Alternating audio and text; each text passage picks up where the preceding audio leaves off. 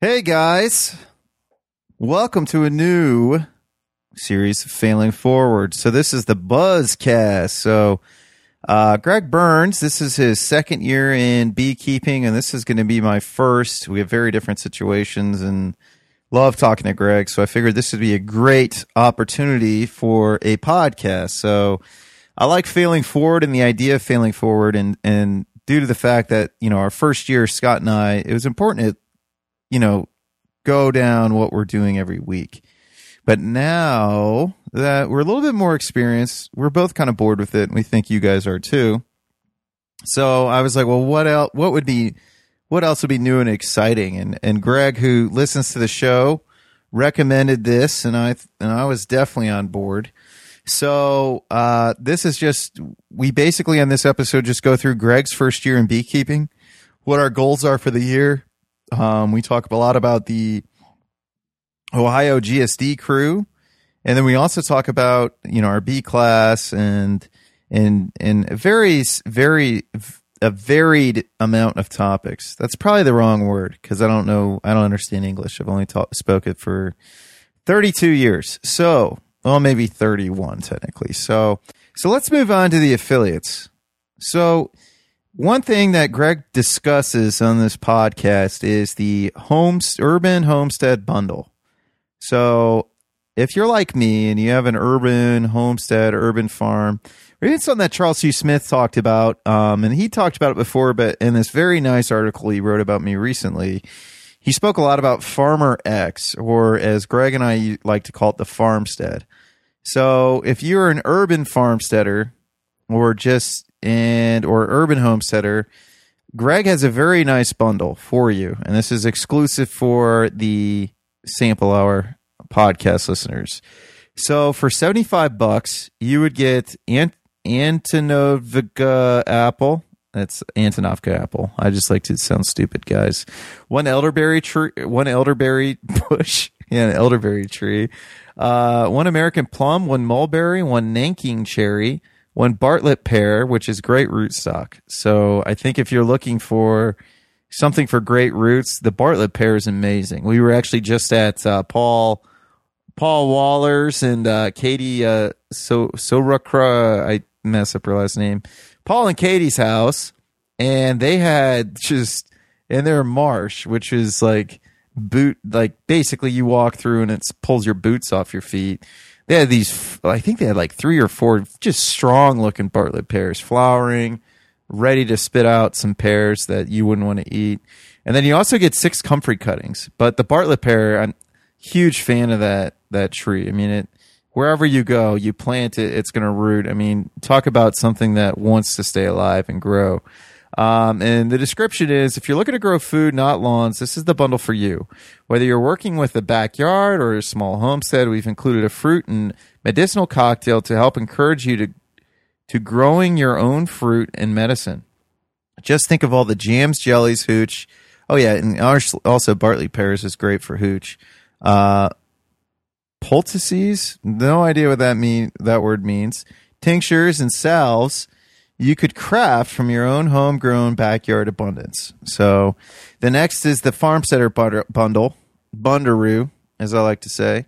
And also these are only available till April 24th. So this is something that isn't going to be around long. I don't know why I can't speak English today, guys. I think it's because a cat just jumped on me. I'm not good at multitasking, and I don't pretend to be. So basically, the varieties for the Farmsteader bundle, and it's $225, so it's a little bit more, but you get a whole lot more. You get 2 Antonovka apple, 2 American plum, 2 mulberry, 2 Nanking cherry, 2 Bartlett pear, 2 persimmons, 2 hybrid chestnut, 2 hybrid hazelnut, 2 Norway spruce, 2 elderberry, 2 ginkgo biloba. I always want to say Bilbo, like Bilbo Baggins. It's the dork that I am. 2 black locust and 12 comfrey cuttings. So quite the bargain for $225. That's a lot of plants. And this is from Greg. We've put together a bundle with food, fiber, and fuel crops in mind. Are you interested in developing a fruit and nut orchard with an abundant understory of medicinals while you're also growing high-value timber? Are you interested in making jams, jellies, or turning fruit into hooch? How about growing nutrient-dense nuts? I don't know why that sounds so funny to me, but it does. Let's grow some nutrient-dense nuts. Need windbreaks or like the idea of cutting your own homegrown Christmas tree? Yeah, the spruce is a beautiful tree, especially So I felt so dumb because Greg was pointing at these spruces down the street. He goes, yeah, I think it's the distance of that, that spruce. I mean, you mean the pine tree? He's like, no, the spruce tree. All right, so it's just something that I think's funny. Sorry, guys. How about growing your own medicinals for poultices? There's that word again that I don't understand. Tinctures and salves. How about growing high-value pole wood, fuel wood, or living fences? If so, this is the bundle for you. So, and I agree. So, and something, Greg's done a lot of research on this stuff, and he has a ton of dogwood. So what he was doing for, if you ever hit up Greg and you want to know what is the best firewood for your wood burning stove, he's the dude to talk to. So he knows a lot about this stuff. I hope I'm not butchering what he sent me. Maybe it's funny and maybe people will like it. So take advantage of these bundles, guys. So this is a BuzzCast exclusive, so sample hour exclusive. So definitely take advantage of that. So I wanted to lead with that just because Greg is on the episode, and we do talk about that. Something else that would love for you guys to do, if you want to support the show, go ahead and become a patron. So like I said before in the last episode, starting at $5 a month, I'm way ahead of recording podcasts. I'm actually I already recorded one this morning. I'm going to record a second one in 45 minutes, which means nothing to you guys from when this is going to be released. But just to let you know, I've been upping my podcast schedule since I have more time. And I'm going to release them all in the highest quality that I can produce with GarageBand because I don't have storage limits with Patreon. So you'll hear everything at the highest quality on Patreon.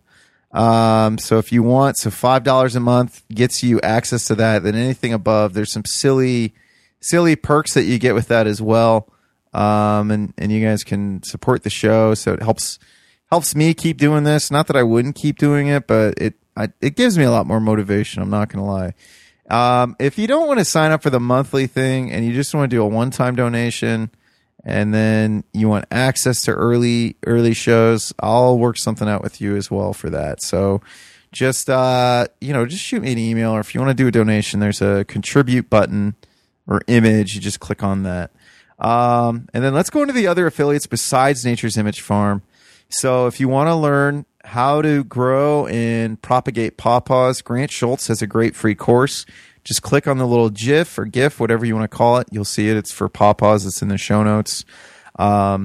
If you want to lose weight, I'm a big fan of Kevin Geary's work. I haven't done a lot of podcasts about it, but there's a lot of bullshit in the fitness industry, and Kevin does a great job of cutting right through it and really just gives you the bare bones of what you need to know for sustainable weight loss or just become more healthy, whether it be sleeping better and everything else. I'm a big fan of Kevin's work. And so moving on. If you want to become a profitable urban farmer, I highly recommend Curtis Stone's course. I'm a member. I signed up for the course just like I signed up for Kevin's course. You can actually save $100 if you click on the first link that's in the show notes, and the second link sets you up for the payment plan. That's what I did. And then last but not least, if you want to start a podcast, I'm a big fan of Podcast Blast Off. So click on that link in the show notes, and I'll be more than happy to tell you everything I do. In that way, if you hate the way my podcast sounds, you can know what not to do. Just teasing. So whatever you would need, I'd be more than happy to do a free consulting session if you wanted to sign up for Podcast Blast Off. With that being said, guys, I hope you enjoy the show, and I'm looking forward to bringing you more episodes soon.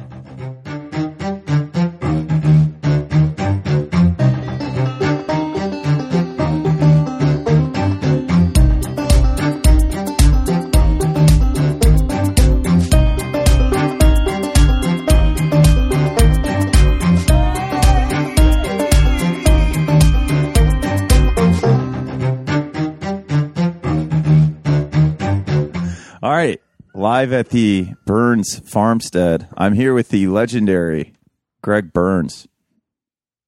Hey, Drew. Hey, buddy. How are you? You're Great. legendary now. Legendary. Top, I don't know. Yeah, you're legendary. I won't make it any more weird than that. Anyways, we're here today. There's a lot of bad legends. I fall in that category. I don't think amongst Facebooks though. There's not bad legends there. Not amongst the community. So anyways, we're here because you and I talked about doing a couple podcasts together, and this is one of them. And we thought last year, because I mean, we actually, you give me a lot of good inputs about the podcast because you listen and you're a good friend, and when you can tell when I'm struggling to kind of figure out what I want to do next with the show, and then we'll have conversations. And one thing that we came up with was, because Scott and I were both kind of like, I don't want to do Failing Forward. We didn't want to do the same thing every week again, because I think the first year was interesting because it's like, okay, it's year one in farming. So we had some different ideas, and this was one of them that you came up with, since we actually decided, so you were already doing bees, and I decided I want to get into bees. So we're going to meet once a month and discuss bees. And so what basically, you've been doing this for 2 years, so I think that's important. So kind of get into your history with bees, and then I'll get into my history with bees, which isn't much. Yeah. I think one of the good ideas about the podcast is we're not claiming to know all the answers, and we're both, you're starting ground zero this year. This will be our second year in keeping bees, and there's a lot of valuable, I think, info on being honest and learning as we go for folks that don't have that experience. There's not a whole lot of bee mentors, for folks to cling on to and kind of learn from. And so I think if we can shed a little bit of light, honest light, as to our experience and how we're doing things, that'll be, pretty helpful to folks. But this will be our second year, and we learned a whole lot last year, and how we managed the bees, and what our goals were, and what our ideals were. And so we're trying to piggyback on that this year and make some changes and grow some bees. Yeah. So going into this year, what did you learn? What did you learn from last year that? Because I know just from talking to you. So when I first saw all your bees, you had, I think you had a total of 4 hives last year. We had 5 there at one point. Okay.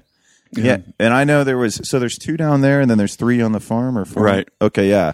And I'd seen the 3 on the farm, and it was kind of like, it was interesting because you had, I think you purchased 2 of the 2 of the bees for each of those, and they were the bigger ones, and then you caught, I think you just put out a hive there, and then just a swarm came. Trap, yeah. Yeah, and so what did you learn from your experiences? I mean, because it sounded like you learned more.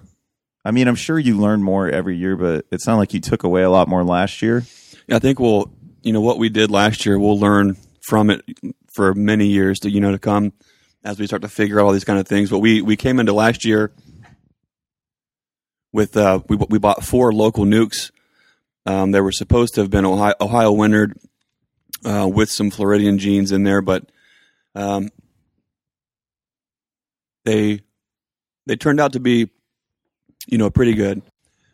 We had some challenges for sure. Going into the year, we raise our livestock here with, no medications, no shots.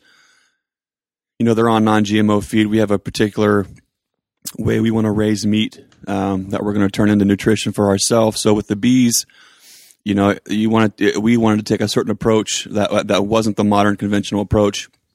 We weren't interested in treatments. We weren't interested in keeping bees on crutches. But after the first year, we kind of realized, you always hear that, beekeeping's unnatural. What's true, keeping bees in boxes and managing them for honey and frames, that's not a natural component. Bees live in trees and their most natural environment. to where we're not getting in and robbing or moving things around. They set up their structure. They swarm when they want to swarm. They multiply when they want to multiply. They know what's best for them. However, we want to manage those systems in a way that benefits us as well. And to do that is unnatural, but we try to do those things in the most natural replication that we can, looking at nature and looking how the bees kind of operate. So last year we brought in 4 5-frame nuke boxes that were here. There were local Ohio bees. They were a mix of, I thought they were primarily Italians, but one of them turned out to be Russians, which that's a whole other story there. But they started off pretty well, and my local bee mentor here is Shane McClellan, and he struggled with bees, and he's got to be really, really careful. If he gets stung, he can get in a bad way quick. Yeah. So I really don't try to bug him a whole lot to come out here and look and see what I'm seeing. Even though he's like more than willing to. We'll put that he would be here. If you ask him, he'll be here. But he loves it, but it's just like a guy that could die from getting stung by bees. Yeah, I mean, bees are important to me, but they're not that important to me. Yeah. For me to learn from at his expense like that. Last time he was here, we were in, I think he came out in July or June, and he was like, triple layers, and he was wringing wet, and you could tell he just wasn't having any fun. Yeah. Doing it. So from then, it was like, I'll seek his wisdom when it's absolutely necessary. Otherwise, but for a lot of these things, especially like what we do, we're trying to figure out things on our own too. Yeah. Not that we're, trying to claim the wisdom or take any kind of glory from the credit. That's not really it. It's we want to. There's a certain, I think, hillbilly, almost pride. I hate to say pride in a negative way, but. There's a stubbornness to Appalachian folk. That I think that's the best way to say it. Yeah. And some people are so stubborn they won't even claim to be stubborn, like my mom, which is funny. I just realized that growing up. Anyways. So stubborn, you're not stubborn. Yeah. Yeah. Yeah, that's true. That's probably I'm determined. I'm determined. I'm not stubborn. Headstrong. I'm determined. I know what I want in this life. Yeah. But we kind of want to figure these things out because while Shane had his experiences here, he kept for a long time, was really, really good at it, and then him and his son both had to kind of pull back because they both developed those allergies, where it was obviously highly detrimental to their health to keep pursuing bee stings, but. So we're trying to figure out a lot of it here, and our contexts are always going to be a little bit different. We have 2 bee yards. We have the one here at the house and one at the farm. Last year that we had similar management goals for both, which was to just keep bees alive without doing anything for them. Yeah. So when we first got the bees here, I had no experience. I really hadn't even dug into a whole lot of literature or really learning, and we brought two nukes in here at the house, got them going, and I was talking to Shane. Shane, do I feed him? Do I not want to feed him? I really, want bees that can kind of do their own thing. And he says, well, you can try and see what happens. Do it both ways. So I took a couple nukes to the farm. I didn't feed him. I didn't do anything for him. And the ones here at the house, I had fed him and gave him. Some essential oils to help them kind of get started. Well, I think I've mixed that way too strong, and my sugar ratio was way too thin, and there was lots of things that I learned along the way. But the hives here at the house that I had fed sugar to, and gave them the essential oils, they were doing really poorly at first. So I got rid of the feed, and they kind of got through the next cycle of bees, and then they started doing pretty good. But the hives at the farm that I didn't even touch, those were doing really, really, really, they were doing really well. They were exploding in population, lots of bees, lots of brood. The queen, her laying pattern. One thing you look for is when you have when you're beginning, there's so much to take in. But like the big things to always remember is, like what we've learned is bees do 2 things: it's multiply and make honey. Yeah. No matter which way you cut it, they multiply and make honey. And if you're managing bees, you're managing their population booms and how and where and when they make honey. So at the farm, they were multiplying and making honey. We had taken those 5-frame nukes that we had bought and immediately put them into 10-frame boxes, which I think was a big mistake. They had too much room, and their growth was a little bit slower. It kind of gave us some buffer. You know, when you talk about 10 frames and 5 frames and 8 frames and all the different ways to keep bees, there's a lot of ways to do that. And last year we just simply took the 5-frame nuke boxes that we had got from the person that we bought them from, took those 5 frames, put them in a 10-frame Langstroth box, and then just let them kind of do their thing. And it gave us some buffer time because they had too much room to grow in that box initially. It gave us some time to kind of catch our breath, enjoy it a little bit, you know, try to figure some things out. But a long story short, and we'll probably touch more as we go throughout these episodes throughout the year. We'll probably piggyback on things that we see this year versus last year. Yeah. But to make the first, you know, kind of briefly recap that season is the hives here at the house.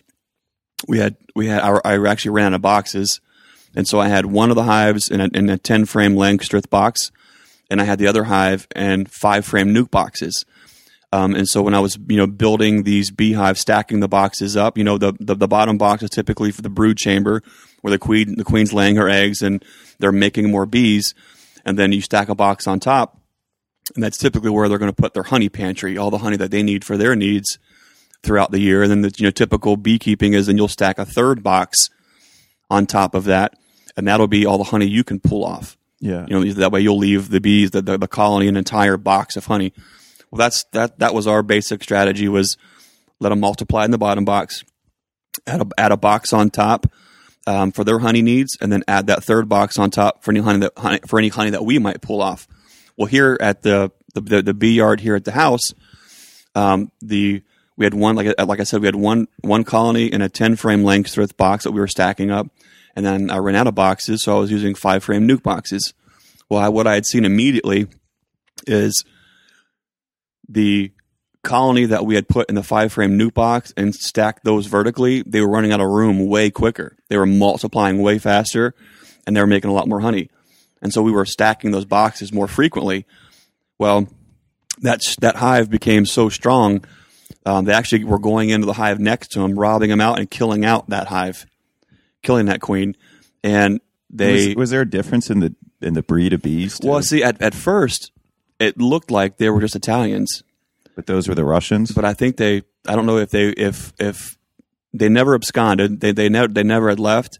But I think maybe I didn't pick up that they were Russians until later on in the year. You know, that hive in the vertical nuke boxes, you know, they were always a little bit more aggressive. They were always a little bit rowdier. They would always fly at your veil and tap you, let you know they were there.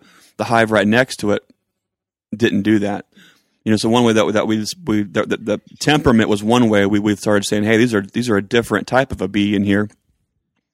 But also their coloration, their abdomen was darker. Like the Italians are like a gold yellow with the brown or, you know, light black stripes. Yeah. And then the Russians were a darker gold, almost a brown and black stripe on the back. They were much darker on the rear end. So the more we kept getting into the hive to learn and observe, the more we started seeing, wow, these bees are a little bit more frantic. They're a little bit more aggressive. They were always queened, but they always had something to protect. So, which is why they were aggressive. They always had a lot of honey and a lot of brood. So they kept going into the hive. Our hives here or both bee yards are stacked right next to each other, like just a couple feet away. And the hive we're talking about here, the Russian hive, they just kept wiping out the hive next to it. So, you know, in my first year of beekeeping, I'm thinking, well, there's got to be a way I can fix that without going and buying more bees. Yeah. And so I got with Shane and said, hey, Shane, what can I do? What if I do this? What if I just take a couple frames or one frame out of this really booming hive, you know, dump some of the nurse bees in there and let them draw out their own queen cell and make a new queen? And he said, definitely, that'd work just fine. So I did that, and then that hive exploded, and they had numbers really, really quick. I mean, 10 to 12 days later, they were rocking and rolling. I'm like, okay, that's cool. And it happened again. The bees all disappeared, and there was a lot of dead bees. And thinking, oh my god, they killed them. They killed them out again.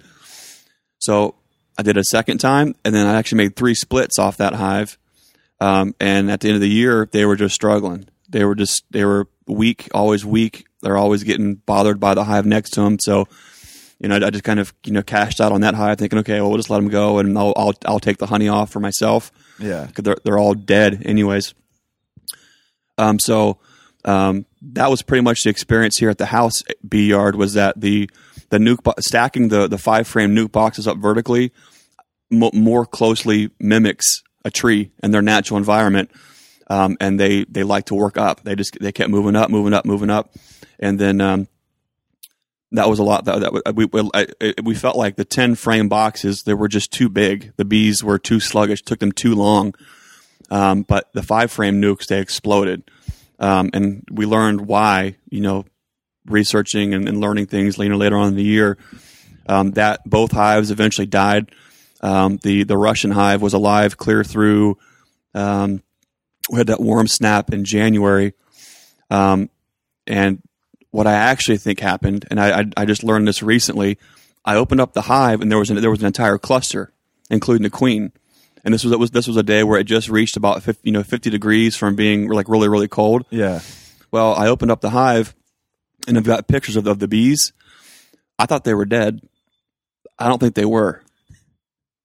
They actually go into like a super high dormancy mode. Yeah. And they won't break cluster until they actually get warm enough. Then they'll slowly start to move. Yeah. Well, I ended up getting them out and moving all the bees around and, taking pictures and things like that. And it was still just barely warm enough for them to get going. I put the hives back and I checked on them. In February, we had a warm snap and they were all dead at the bottom of the hive, looking completely different than they did. So I think what had happened is they were in dormancy. And you killed them? And yeah, pretty much. I opened them up. I looked at them. I was messing around with them. Yeah. And they were actually, they were holding their cluster pattern to stay warm. And this is your very first year, right? This is the very first. Yeah, this is the first year we're talking. So we learned. We learned so much. Yeah. So quick. Well, because it's interesting too, because we were in that course, and now it's like, and we went. When we joined the bee club, like I joined because you were like, you put it in the Ohio GSD thing. Hey, I'm going to this bee thing. And Joel and I both wanted to do bees. And I mainly was just doing it to learn. Like I was just like, you know what?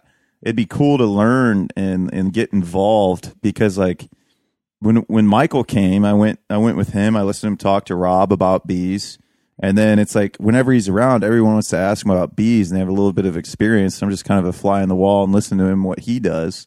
And so it was interesting because it's like I had learned a lot just from listening to him. And then when we went to that course, they had explained a lot of that stuff, like just even little things like how they cluster together to stay warm.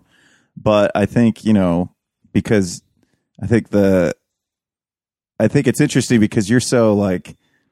You're like, look, you get started and then learn on your way, which is the way to do things. But it's like you learn a lot quicker when you make mistakes. I mean, sure. And it's just like, I mean, for your first year in beekeeping, it's hard to tell that your bees are in dormancy. Like, you know what I mean? Like, I if I wouldn't have gone to that course, there's no way. I think a lot of people do the same thing because I think a lot of people that probably listen are people like us that are going to be, oh no, I'm just going to do bees and I'm going to figure it out. Yeah. I can watch some Michael Bush stuff for free online, or I can read this book. And even then it's like, so I think that's the move. That's the move to make. But anyways, so that's your first year. So, yeah.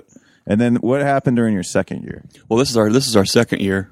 This is this year? Okay. So last year was the first year. So the house apiary, they ultimately, we had one hive that had survived up through January over there at the farm. Yeah. Those bees were doing incredible. They were making lots of honey, lots of numbers. It took them a lot longer to get started because we put them in those 10-frame boxes. Yeah.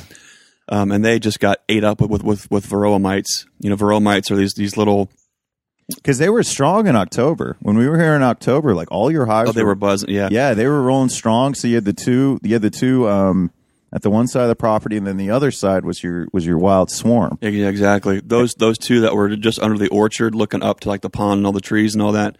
Those ones, they were doing really great. They got hit pretty hard with varroa mite, which varroa mite's not a disease or a result of poor beekeeping. That's what happens with bees. Yeah, the varroa mite will move in and lay into the brood cells, and they attach to the larva and cling on, and then they kind of hatch out with the new bees, and they're like a parasite. They just rob them of energy, of nutrients, and you have all kinds of things like deformed wings and the way they behave are kind of results of that. But it's kind of like being born with a deer tick on you, and it's just sucking the life out of you from a baby all the way through. They do things to try to get them to groom off and to get them to fall off. And, some bees are better at chewing the heads off of those mites than others and things. But I guess the Russians, Michael swears the Russians, I think that's why he likes them. Yeah, those. And I think he's running some Minnesota hygienics, which are really aggressive kind of at doing that. And also, too, I think it's interesting to say, like, where he's at, because his bees have to fend off bears. Like, he wants high aggressive bees. Like, he's trying to breed them with Africanized bees and everything. Mm-hmm. So they're extra aggressive, and it makes sense. Like, we don't have bears here yet. I guess bears are making their way down, from my understanding. But we don't have them here yet. So I think it's nice for us in our area to where we don't necessarily need. Like I think our biggest predator for bees are probably mites and then skunks. Yeah, well, like all regular, cell bees are going to have, mites are inherent. It's like, saying I'm going to walk out through any stretch of pasture or like, brushy woodland pasture.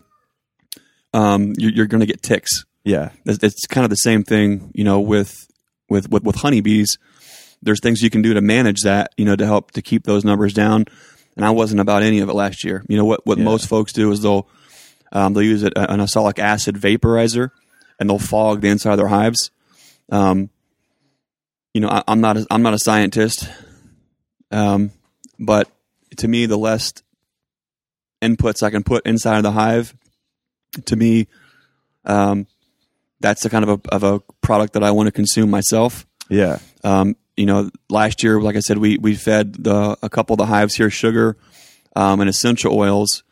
When we would go work the bees, we would mix up like a sugar spray with some essential oils in it to kind of help them along. But that's you could argue that anything that you do to manipulate the hive is a treatment. Yeah. Moving frames, switching boxes, checkerboarding frames, even splitting hives.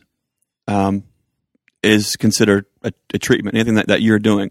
Yeah. But if you're a beekeeper, if you just have a regular hive, you're not touching, you're not managing, you're not treating, well, then you have to be good with the results of the bees doing what's best for them. And what's typically going to happen is they're going to leave. They're going to multiply in that space. Even if it's a space they decide they want to move into. Yeah. They're going to multiply, and then all of a sudden, the worker bees are going to say, hey, we don't have enough space. Let's draw out a queen cell, because this queen obviously doesn't know what she's doing. Yeah. They're going to hatch a new queen. They're going to leave with her. Yeah. So if you're okay with that, then that's fine. But if you're trying to manage the bees, for any kind of a surplus for yourself, whether it's honey, whether it's to make bees, or just for pollination, the name of the game is to keep bees alive. So you have to get good with a management style. Mm-hmm. And kind of go with that. There's tons and tons that we're switching. We're totally switching our management style this year, so we can try to mimic more natural systems. So rather than going from 8-frame hives, we're going to go down to 8-frame. Last year we ran 10-frame Langstroth deep boxes, and then I saw firsthand what that looked like for us. Mm-hmm. So with a lot of research, there's a lot of really neat kind of old school, I don't want to say hippie beekeepers, but there's beekeepers that have figured this out a long time ago, and they've got all this work out there.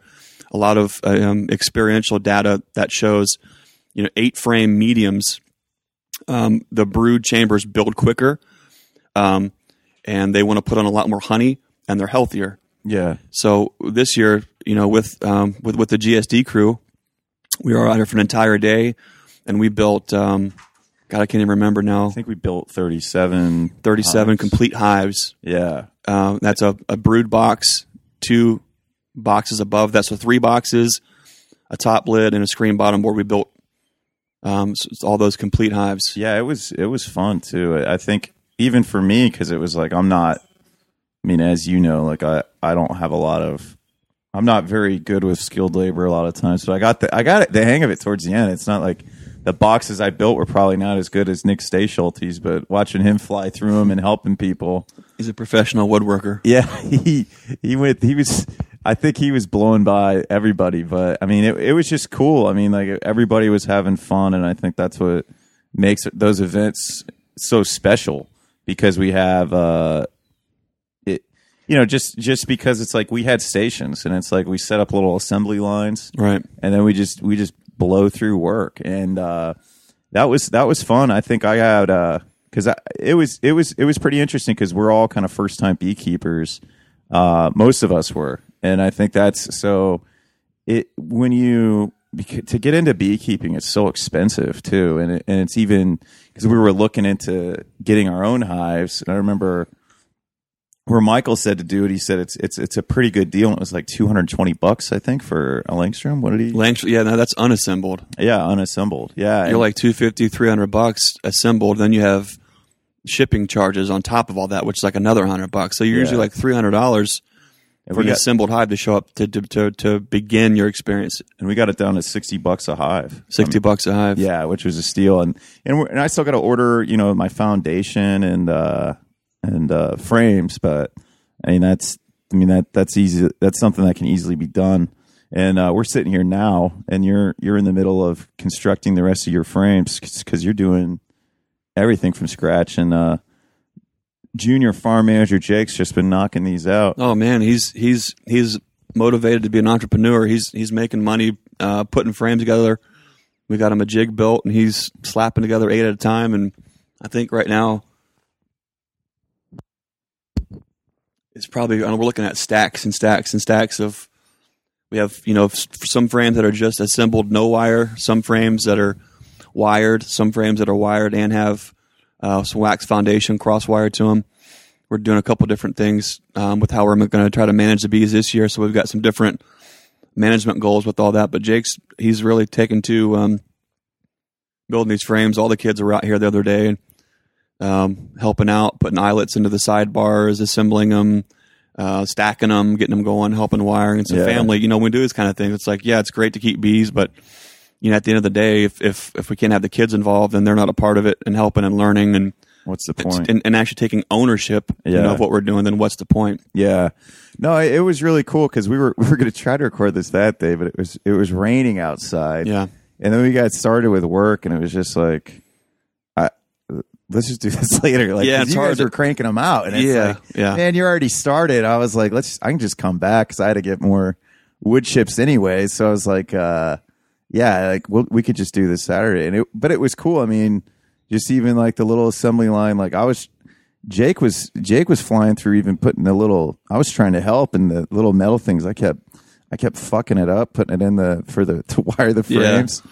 And I was like, oh man, and Jake's just knocking them out, and I'm just like, yeah, I'm gonna let Jake do this, because I feel inadequate right now. It's a learning curve. It's a new, and for some, everyone's gonna be different, especially with their fine motor skills. Yeah, Nate he has his strengths and his weaknesses, and Jake the same. Yeah, where Jake really excels at slapping these frames together and using the nailer and getting them glued just right, and it takes Nate a little bit longer to do that. Yeah, it's not that they have their strengths and weaknesses. So it's like, okay, let's play to those. Yeah, to set everybody up for success. So Nate was putting the eyelets in the sidebars, and then he did that for a while. And Jake slapping these frames together, and then we just find something else for Nate, or the girls were here, they wanted to help, and Ben's wanting to help, and Ben's pulling the trigger on the nailer while I'm holding it in place, and it takes it 10 times longer, but everyone's, like I said, they're taking ownership of it. Yeah. and they're kind of digging in deep, which is another why. So this year, like I said, we're switching all to 8-frame boxes. So we're gonna have 2 B yards, one here at the house. They're gonna all be 8-frame mediums all the way up, and we're bringing in small cell bees, which are rare here in Ohio. And the reason why you got this idea for the small cell bees were because of your swarm, correct? Well, or it was a mix of that. I had heard about small cell bees before. We accidentally caught a swarm, but I noticed at the farm we had an empty frame or an empty hive body, and we had it baited with some lemongrass oil. It was on one cinder block high. It wasn't in the typical bait location, bait height, things like that, and a whole swarm had moved in, and we're doing really, really good. And they had made it all the way through the winter. They were alive even through January, but they also died. This was probably, it's one of the worst years in the long term history. Of course, most people know our cow died over the winter. From pneumonia. It would be like 33 degrees and rain for like 4 days straight, and then be like 18 for the high for a day. Yeah, and then it would rain again, and then it would get down way below freezing. And that's tough on any outdoor animal, and especially the bees. They're, I don't think the cold kills the bees. I think it's the moisture. Yeah. And so so now we're going to learn and make some changes on as far as whether or not to use inner covers, screen bottom boards, things like that, because I think it's moisture kills the bees. When you look at the bees, and they're all dead, and you start to see them that they look a little bit fuzzy, like they've got some mildew growth on them, that should be your first sign that, hey, there's not enough ventilation in this hive. What can I do to avoid that? So this year I'm not even going to use inner covers. I'm popping all those off. I'll probably use screen bottom boards because I have them all built, but I'm probably going to go to a solid bottom board with like 1-inch holes in the boxes, to really, really get a lot of ventilation in there. They can stay warm enough by clustering, especially if they have food. Yeah. And if we, close them up, crowd them to one box high. My thought was, okay, let me stack these boxes up in the wintertime so they have all this extra airspace so they can stay warm. Well, I think it's the exact opposite. Learning what we have along the way is, if I think what we're going to do this year going into the wintertime is we're going to crowd them down into one box. Yeah. And let them have their honey source right next to them. It's like a 2-story house. An old 2-story house, folks would close off the second story because it would always get cold. Yeah. Blankets and sheets and the whole 9 yards. And they couldn't ever keep all that warm. I think it's the same thing with the bees. They can't keep that second story warm.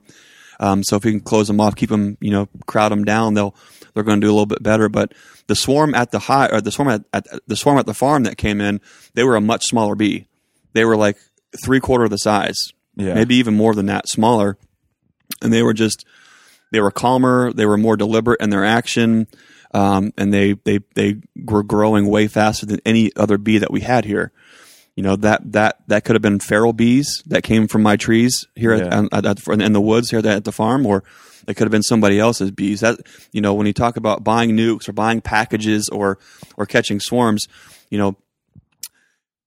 it's a crapshoot with catching swarms, because you could be catching somebody else's poorly managed bees within a 5-mile radius of yourself, and that happens a lot. A lot of folks talk about they catch a swarm and the queen's marked. Well, that's not a feral bee. That's not a feral queen. That queen took off. So that could be problematic. It could also be a really good thing. They could be building way faster than the beekeeper can manage, and you could set yourself up to make a lot of splits and make a lot of bees. Or sometimes you can just catch feral bees that have been, wild for 2 or 3 years. Many, many years ago, AI Root upsized the bees from about a 4.7 or 4.9 millimeter size cell, over 10 cells, to a larger bee so they can come in. And the idea was, let's make these bees bigger so they bring in more honey for production. And doing so, things like varroa mite and trachea mite started to follow those bees, to where we now have big problems with both on large cell bees.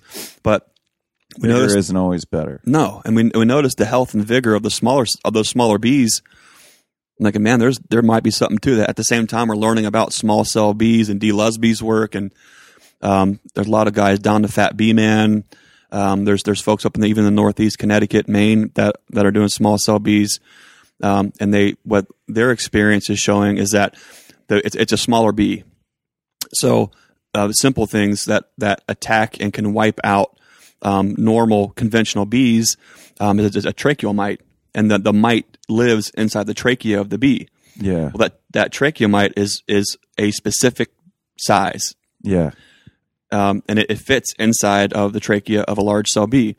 What experiential data is showing is that bees that are smaller and have a smaller trachea, those trachea mites can't even reside into, so they don't have those problems. So that's automatically upping your percentages of success and for hive thriving and getting through the winter. Absolutely. That's like one thing. The other thing is varroa mite. No matter what you do, you will have varroa mite. There's lots of ways, like we talked about, you can do to prevent that. You can use fogging agents. You can try to use essential oil to discourage them from laying inside of the comb, inside the brood chamber. But a lot of folks have experiential data that indicates that a small cell bee, because they're smaller in diameter, they make a smaller cell size in the frame. And in doing that, varroa mites don't prefer that smaller cell. Therefore, they tend to lay less in those, or not at all in some cases. Yeah. So that's automatically setting yourself up for like another 10, 20% improvement on the health of the colony. And also, we're going back to the older size of the. Okay, we're back after the brief. Yeah, see, look, it started at 3, and then it went just back down to 1. So okay. I think we got time that. Yeah. So I need to bring fresh. The battery died. Is what he's trying to say, and we're trying to pick up where we just kept rambling. That's what we do. As hillbillies, just talk. We talk, ramble. Talk. You were okay. So what we last finished on was you were doing. So you're trying to get back to small cell bees because that's what bees are naturally supposed to be. So this is my question for you, because I think our goals are very different, because it's my first year. I'm not buying bees, so we have different goals, because it's like I have to really focus on having, just because it's like getting started in business. It's like I think we're gonna have similar treatment approaches, because it's like I can't afford to put or lack of treatment or lack of treatment. Yeah, because I can't afford to put a lot of money into it, because I'm really bootstrapping right now, and so my thinking so this is what I wanted to segue into before we go into my goals, is what made you decide to join the bee club this year? Well, I heard guys like Michael Jordan and other beekeepers, say, find mentorship, join your local bee club. And so it's well and good for me to wing it, and that's great. But we homeschool our kids, so we're always looking for opportunities for real life, hands-on education, and it's easy to get trapped into the do everything my way, and that's what we're going to teach our kids. So we like to branch out and to get different approaches and different forms of education. Like here in a couple weeks, we're going to head out west and go to Colorado. And visit Daniel Freeman and his farm at Michael Jordan's upcoming bee class for a couple days out there, just to get some hands-on experience for all the kids. Yeah. And so for that same reason, we want to get involved here locally, not because we want to mimic what they do or do everything the way, but we want to listen to what they have to say. Their struggles, their wins. We want to learn from that. And there's a lot of, like we had talked about, I think when you and I first went into our local bee club meeting, we were expecting to be like heavy on the treatments and to be not real supportive of alternative ways to keep bees. And when it turned out that most people are treating them with lack of treatments. Yeah, we were having a conversation going in like, look, even if we don't agree with what we're saying, we can still learn from what they're saying. Exactly.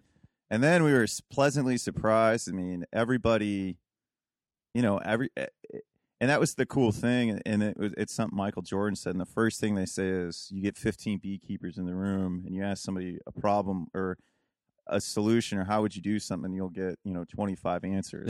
Yeah. And it's so true. And it was cool because a lot of people were actually similar to us, like the guy that I think his name was Mark. He was the guy who finished the class because Russ had to leave early, and everybody was so nice. Like, I mean, it was like, oh man, like this is more so of what we were looking for than what we realized it would be.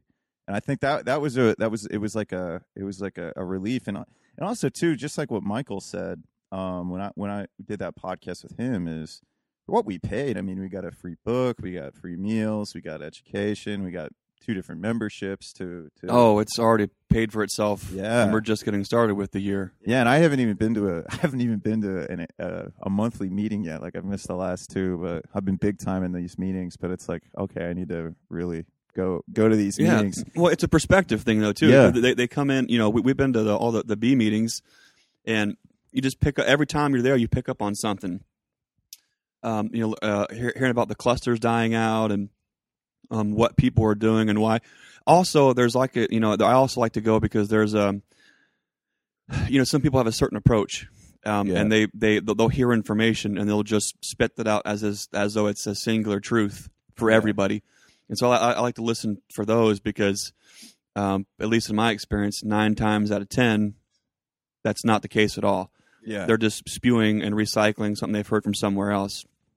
Yeah, when somebody has a conviction from their own experience, it's usually I like to. I mean, I definitely respect that because it's like, even if I don't agree with it, or even if my experience is going to be different, it's for me. It's always okay. I understand why you have that perspective, like that, and it's like there's some truth to what you're saying. It might not apply for me. And you ever notice how passionate people are about information that they don't necessarily have the experience on yet? Yeah, like if you talk to anyone who's experienced and you ask them a question, whether it's non-GMO or how to keep bees or whether they should buy a Chevy or a Ford, the old timers are like, well, here's what I did and here's why it didn't work and here's why it did work. Yeah. And then you decide. You talk to someone who's new and green in it and they're, get on top of a soapbox and they're flying flags and they're running in circles and they're out of breath because they're, they want to get their point across. And you hear that a lot, even at the bee club with folks. Even talking with some of the folks here at our local bee club, I mentioned that there's no one doing small cell bees, and that I want to do those, and the first thing they want to shut you down and tell, it's not going to work. It's not going to work. It's not going to work. Yeah. It's not going to work. And then then I ask them, oh yeah, do you know anyone personally that's doing them? That's actually doing them, or do you have experiential data to show either way? Well, no, but I just know it. I'm like, okay, well, I've heard enough. I said, and respectfully, I'm like, look, this is why I'm doing it, because no one's doing it around here. And if this does work, this is kind of a huge thing, at least for me and my management styles. I don't want to have whether it's the animals or tree stock here for the nursery or bees. I don't want stuff that needs a whole lot of me. The only thing that I want that needs me are my wife and kids. Yeah, yeah. I think even and I think that's kind of the ethos of, maybe that's the wrong word to use. I'm trying to get fancy here, Greg. But it's like the spirit of your farm, and I think there's a reason why you call it Nature's Image Farm, and I think that makes sense, man. And I'm excited too, because if you get good small cell bees going, I'm excited just for our community, because within our community, if you're doing it and it's working, everybody else is going to want to get on board, right? And I think that's kind of it. And I think, I'm excited for it. And that was I think so. I was happy to be a part of the bee community, and what I got out of it as a newbie was, because my goal isn't to buy bees. My goal is to catch swarms. And I need to network with Jim still, the crazy guy that broke his neck trying to catch swarms. Yeah. And he still does it. And he's in his 60s or 70s. I'm like, that's my kind of person, dude, that loves bees that much and is that crazy. Yeah. And so I want to catch swarms. And so my goal this year is to just have a hive to winter. And have hives going to winter. One hive or 2 hives? I would like to have 2, because I have 2 hives. So we got to catch you 1 hive. Yeah, catch one swarm and then try to split it and put the other one. What are your goals to get that hive even to the winter? So, so I think the biggest thing is I need to have a hive going by July at least. Well, here they're going to be, bees tend to swarm when they run out of room. Yeah. In the hive, or something is just dead wrong with the queen. She's not doing her job. Then they can swarm then too. So right now the bees are bringing in the pollen. Pollen is baby bee food. So that means the queen's laying.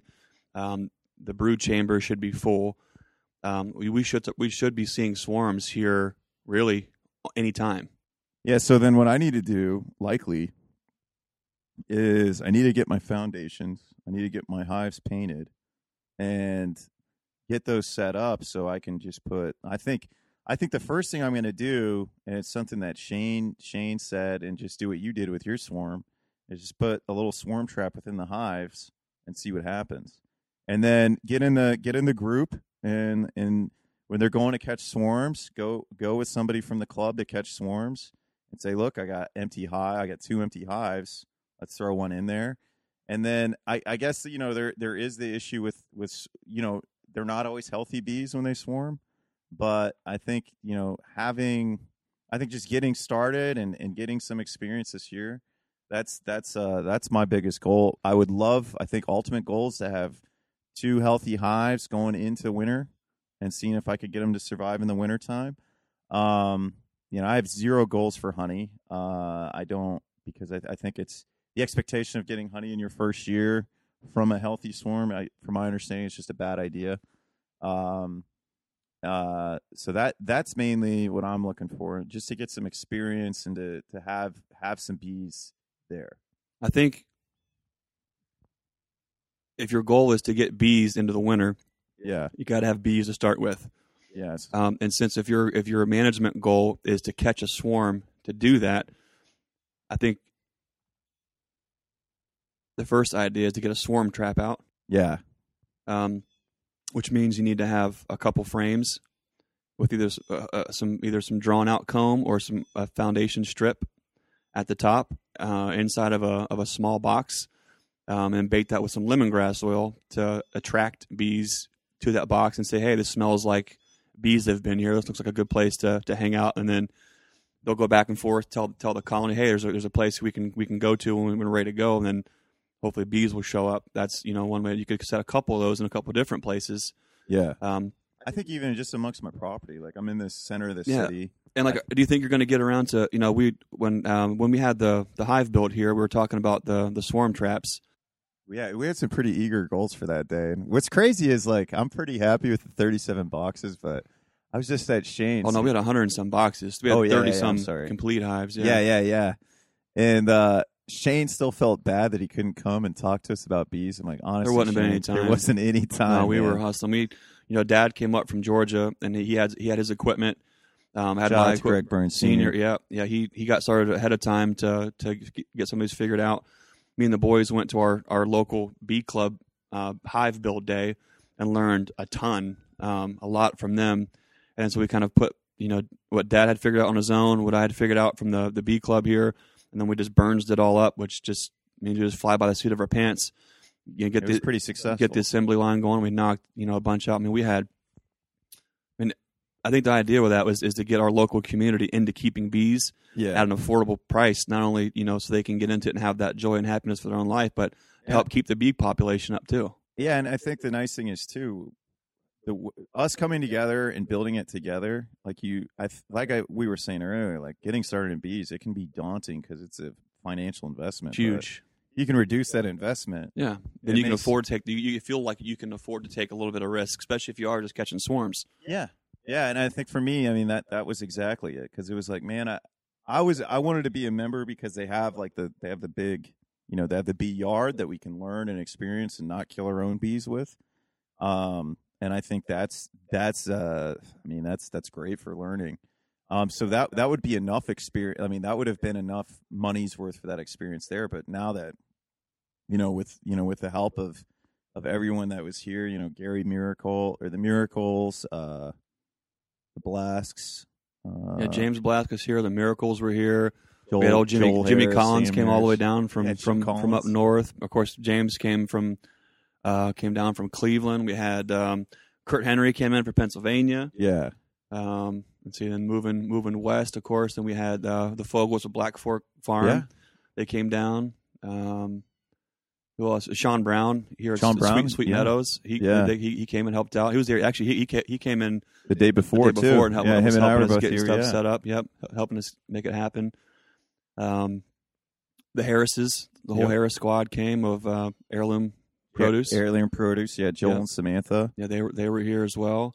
Nick Stayschulde, Simply Food Farms. He was really making it happen with he's very experienced with woodworking because he works for a cabinet manufacturer. So he's used to all this kind of stuff and just really talented when it comes to putting those kind of things together. That helped out a lot. Let's see, we had Jeff and Terry. Jeff and Terry were here. They were here helping out. That was a huge help, especially with the kids.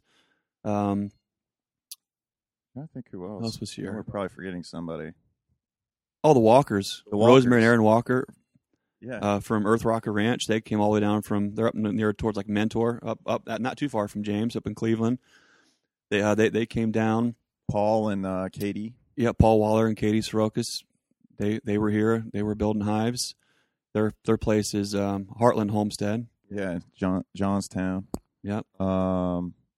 There were so many people in here. I feel like I'm forgetting somebody because it was just. It was like that photo that we posted on the GSD crew page. We had a ton of people. Maybe somebody was joking when they said people were a lot of standing around. But what people don't know is when we have events, there's so many people willing to work, right? That you just end up getting standing around, and then somebody will ask you, "Do you want to jump in?" And then you jump in, and we kind of take shifts. And there's there's folks that automatically cling to a certain task because they already have a skill built in that area, and they're comfortable. And then they'll usually take somebody with them that's not as skilled. Yep. And then before you know it, you have everybody who moving forward. Anyone who wants to assemble their own boxes won't be afraid to do it. No. They can just bang it out. So, man, I feel like we're leaving somebody out here. I feel like I should pull up the photo and double check. But yeah, so we were doing that, and there was a lot of people, and the cool thing is we have a baseline for like valuable education. Yeah, like there's nowhere else you're going to go and learn how to do this other than just getting with like-minded folks to do it. You could go, I'm sure there's a paid workshop. You could go somewhere on how to build beehives, and you're going to spend X amount of dollars and still not have you don't own it. You don't own what you just did. Like when you come together as a community and work together for the same common goal, that kind of ties into what we always do with the Ohio GSD crew. Is we get together, we tackle things that we've never tackled before, and we make it happen. Yeah, and then I'd never built a fence either, and I think even just a fence build, and Paul's asking me, "What do you think?" I'm like, I have no idea, man. Like he was going to get a cattle panel. And then you came and you're like, no, we can just run the fence we could just run it a couple different ways. And sure enough, we got in one day, we got something that would have probably taken him and Katie just doing it in their free time, probably months. And I think that's just the power of community. And I think, so naturally, if this community that likes to, get shit done comes together and continues to do that, it's going to be easier with bees.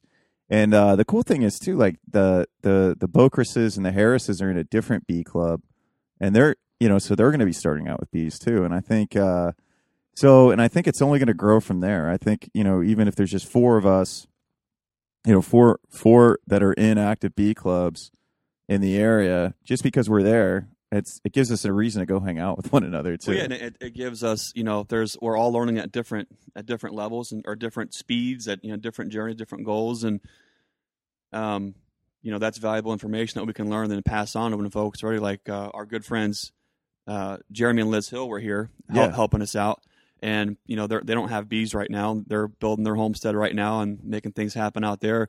It's great because I think out of everyone I've ever known, I've known the Hills since right when Susan and I were married and were moving. Actually, Jeremy Hill was probably the first adaptation of a real hillbilly I ever knew. Yeah. Susan said, "Hey, because Susan and Liz were going to a medical assisting school right out of high school, and that's where they had met."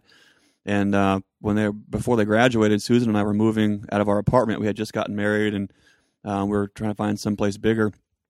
And she says, "Yeah, my friend Liz and her husband Jeremy are going to come help us move." Well, to me, just being a suburbanite, somebody you don't know that's going to show up and help you move, you're like, "What? That's not what people do. You have to hire a moving company, or try to talk some of your friends into doing that." And when you're that young, you really not. You don't have a solid base of friends to choose from. So then you got to rely on family, and then you have to deal with your family. Yeah, and at that point in my life, when you're 18, you're like, I don't want help from my family. No, exactly. And then so Jeremy shows up with a pickup truck, and I had never met him. And he's like, "Yeah, let's get you moved," and it just made it happen. And so getting to know him has been awesome, of course, and their family, and his dad down in Southern Ohio is a real hillbilly, like a for real one.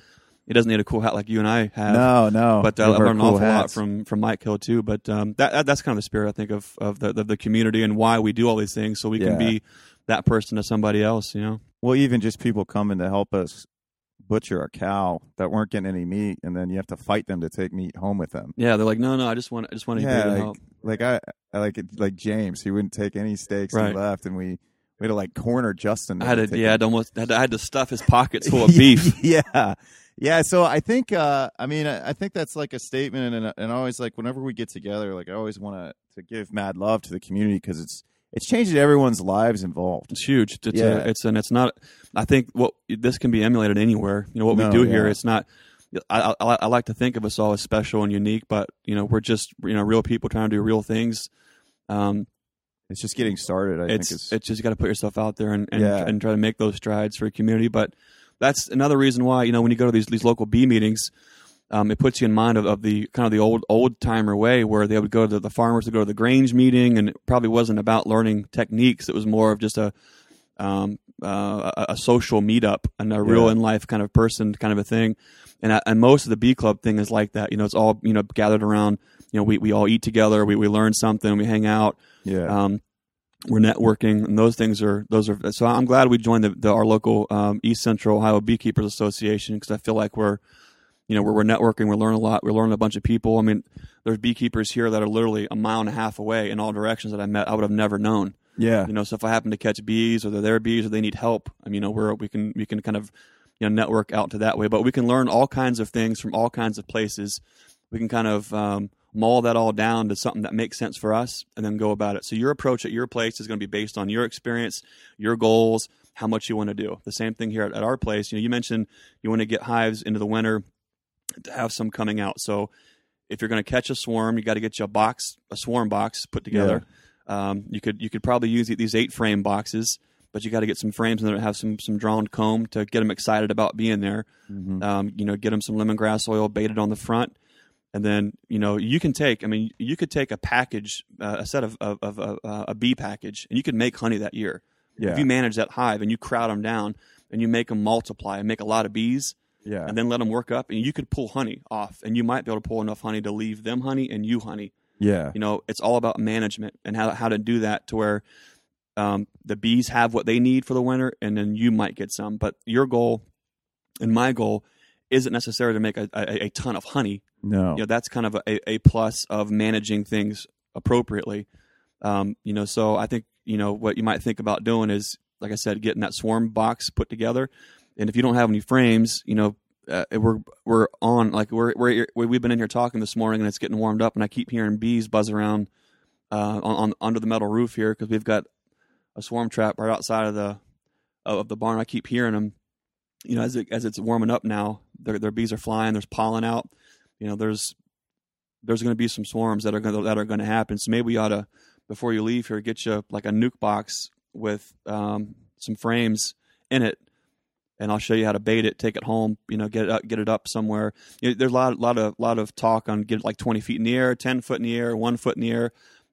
I think if I were you, would just get it somewhere. I just put it. Yeah, that's what I think. I think, ideal is that, but, when you caught your swarm, that wasn't up in the air. Yeah, it was, a lot of them happened, like what we're trying to do is emulate Michael Jordan's, what he had shared on YouTube channel, which is a 5-gallon bucket with concrete, PVC posts that telescope up, and he uses a 5-gallon bucket on top.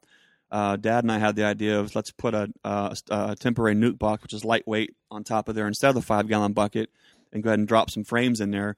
My thinking is if we go ahead and drop frames in there and we do catch a swarm, if we're like, 4, 5, 6 days before we get to it and figure that out, because we're not checking our yards every day, then they can already go to work. They can already bring pollen, and they can already start to build bees, and we can drop those frames right into a box and really, really explode the growth. Rather than if I guess when you do the 5-gallon bucket way, if all you're looking for is just to dump bees in a box that has the queen, that's excellent too. And that definitely works. But because we are, with low numbers, we're going to come into this year. I'm buying 5 small cell nukes.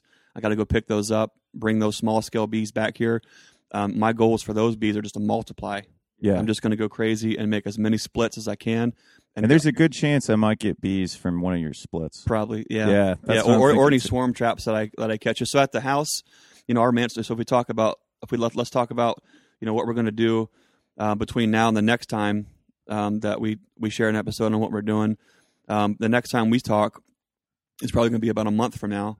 Yeah. At that point, I already have my new bees. Yeah. And I'll already be managing those. You'll hopefully have already caught a swarm, and we'll be getting those guys going. Yeah, hopefully I'll have my hive painted, which it'll probably just be me coming out here, bringing my hive and painting it. Yeah. So I actually probably should have brought it out today, but you guys got other stuff going on, so it's like I'll just get that later. Yeah. Well, I'm sure Izzy and the girls will want to paint you up something, so we have this surplus of boxes here. Yeah. We can always just get you going, but get you a swarm trap, try to get you some bees caught, and then, be happy with that experience. Yeah, I think that's my goal, and have that foundation ordered, and have all that stuff too. Get you, there's lots of, you can order plastic foundation, wax foundation. There's lots of there's something that you learned. So you said no to plastic. You didn't have any luck. I with had the terrible luck with plastic, and Shane, I think Shane did too. But when I ended up trading Shane a whole hog for all his equipment that he couldn't use anymore. He approached me because we had met at Steve Harbolt's fall workshop. I guess it's been 2 years back now. Yeah. And Shane got a hold of me and said, "Hey, do you want to barter for my gear? I can't. I'm like deathly allergic now, and I got it. Unfortunately, I have to get out of it. But I'll mentor you. And so let's make something happen." So we did. Those 10 frame boxes. I think we're either going to cut them all down, do something different with them. Now that have a little bit more of a vision of how we want to keep bees. But what you'll find is just how I do something is not the way that you should do something, and vice versa. And because like on this podcast, if we're talking about 8 frame boxes and all mediums, we're talking about our experience and our goals. So I think if we're clear about what our goals are, then we can be clear and honest about our expectations and how we manage. So when folks do listen to this, they don't do the typical newbie thing where they cling to somebody's advice and go gung-ho on that without understanding the full picture. I have zero expectations. I mean, my plan is my treatment is going to be probably similar to the only one you do. I think every time I interact with my bees, I'm going to do the Michael Jordan approach, do the powdered sugar, and throw the powdered sugar on the bees to kind of train them and get them used to me, and to interact with me.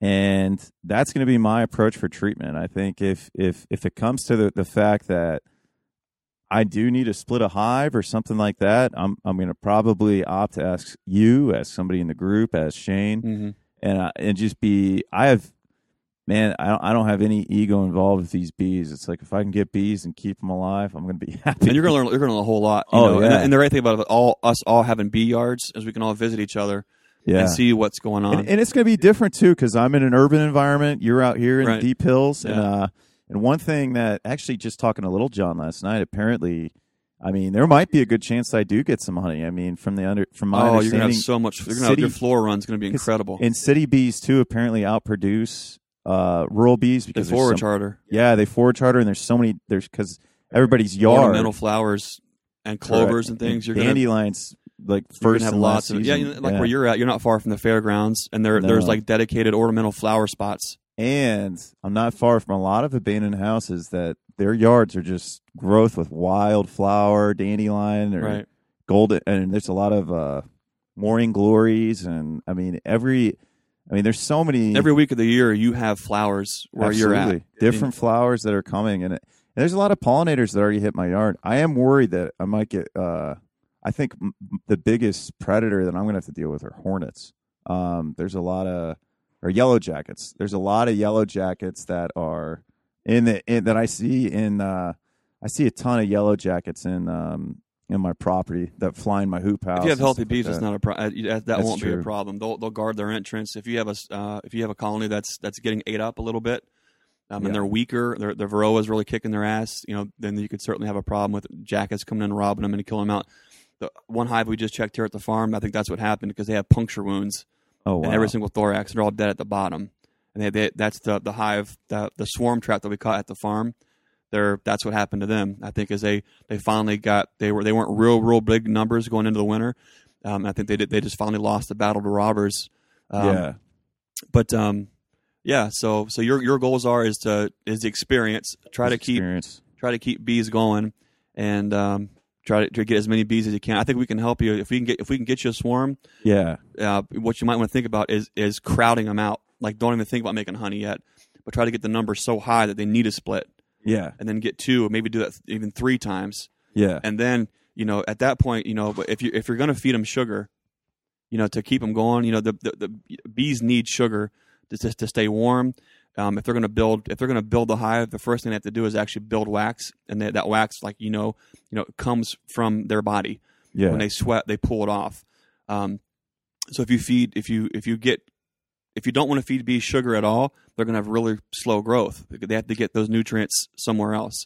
It doesn't mean that sugar is going to be in your honey, but they need that to eat, to sweat wax, to put the comb on, to put the eggs in, and then have those bees come to start be the ones that are going to go fly out and the work and bring the honey in. So there's probably so much to it, and more than we can even get to in a podcast. But that's for next month. Well, yeah, that's for next month. My goal is to get those small cell nukes here at the house. The house apiary is going to be the small cell apiary. Yeah. And then the bee yard at the farm is going to be all the swarms and things that I catch. And I'm going to make honey, so I can make lots of mead. And we use a lot of honey in the kitchen. That's my goal too, is honey for mead. Honey for mead, and then also too, from my understanding, eating your honey, the best.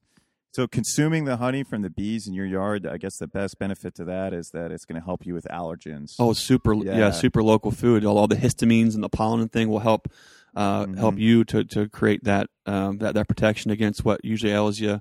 Yeah. This time of year, and there's so many benefits to honey, but like a lot of us are making hooch out of it, and that's our favorite. And that's if to buy good honey, you're talking it's $8-10 a pound for good honey. Yeah, I cut out making meat. That was one of the things I cut out because I couldn't. It's like, what could I save money on? Well, I don't want to spend that money on honey to make the hooch. So it's like putting myself in a position to where I have to produce my own, or have a position to produce my own honey. That's key. So, and if you just have bees in your backyard, where you have your urban farm, that's pretty handy too. I think so too, and I think when Rich comes in, Rich is going to want to do some permaculture stuff, and I have so many buds of flowers and everything because at one time I was like, man, you could make a lot of money selling flowers. So I bought all these seeds that I haven't planted. Yeah. So they're going to range like up to 3 miles too. Yeah. So they're not just. It's highly likely they're not going to eat things out of your yard. Correct. But the time they leave your hive and they go on their flight pattern, it's going to be everybody else's. But you can still provide that environment for somebody else's bees or wild bees, or you just never really know. But I guess the next time we get together, I'll have a whole set of things that we're trying to figure out and work through. But you're going to get you a swarm trap, try to get you some bees caught. Have some bee suits. I need to get bee suits. Bee suits, a smoker. Maybe we should talk about that the next episode. Some of the basic tools, but that's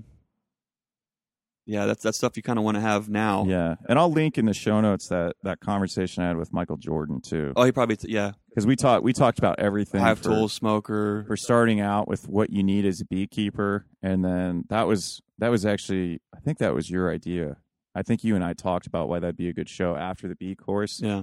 So we set that up, and then we also talked about this show because, I think getting into beekeeping can be intimidating, but it's just like everything else. There's nothing to it but to do it. Yeah. And so that's what we are. So if people want to contact you, Mr. Burns, what's the best way? They can find us at Nature's Image Farm if they use sample code. A sample in the checkout, they get 10% off and free shipping. Yeah. Right now, we're sitting here in the Shenanigan Shack, and your mobile cooler is parked right next to it, and it's loaded full of really amazing fruit and nut trees. I thought that's what you were using it for. I said in the last one, I'm like, Greg helped me get the cooler working, and I'm pretty sure all of his stock is in there. Yeah. It's all everything from apples, pears, hazelnuts, chestnuts, persimmons, ginkgo biloba, persimmon, plum, mulberry, on and on and on, even black locust. So lots of things for pollinators, lots of things for your own homestead. And depending on when this airs, we're actually getting ready to put together a homestead bundle. It'll be ready Thursday and Friday, where we're going to offer a bunch of trees at even more of a discounted price with free comfrey. Nice. So there's going to be some homestead and a farmstead bundle that's going to pop out, so folks can get a bunch of trees planted, but have that variety. But yeah, so they can get a hold of us at naturesimagefarm.com. It's been a really busy spring since we launched the website, so we're behind on blog posts, but we're going to get some content out there so folks can learn more about our regular day-to-day life and why and what we do around here.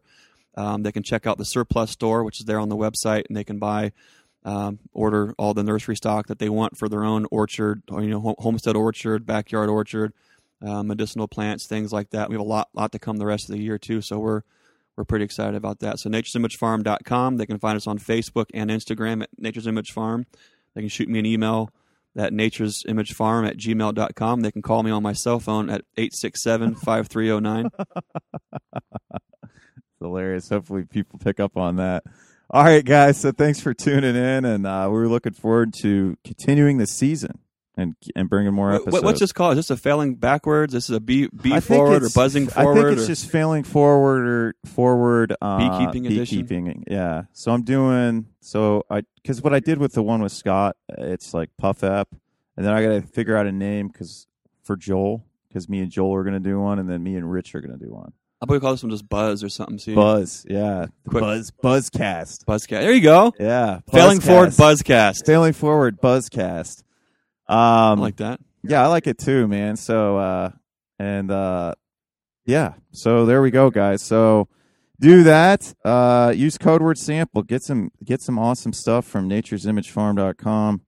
And we look forward to bringing you guys more episodes here soon.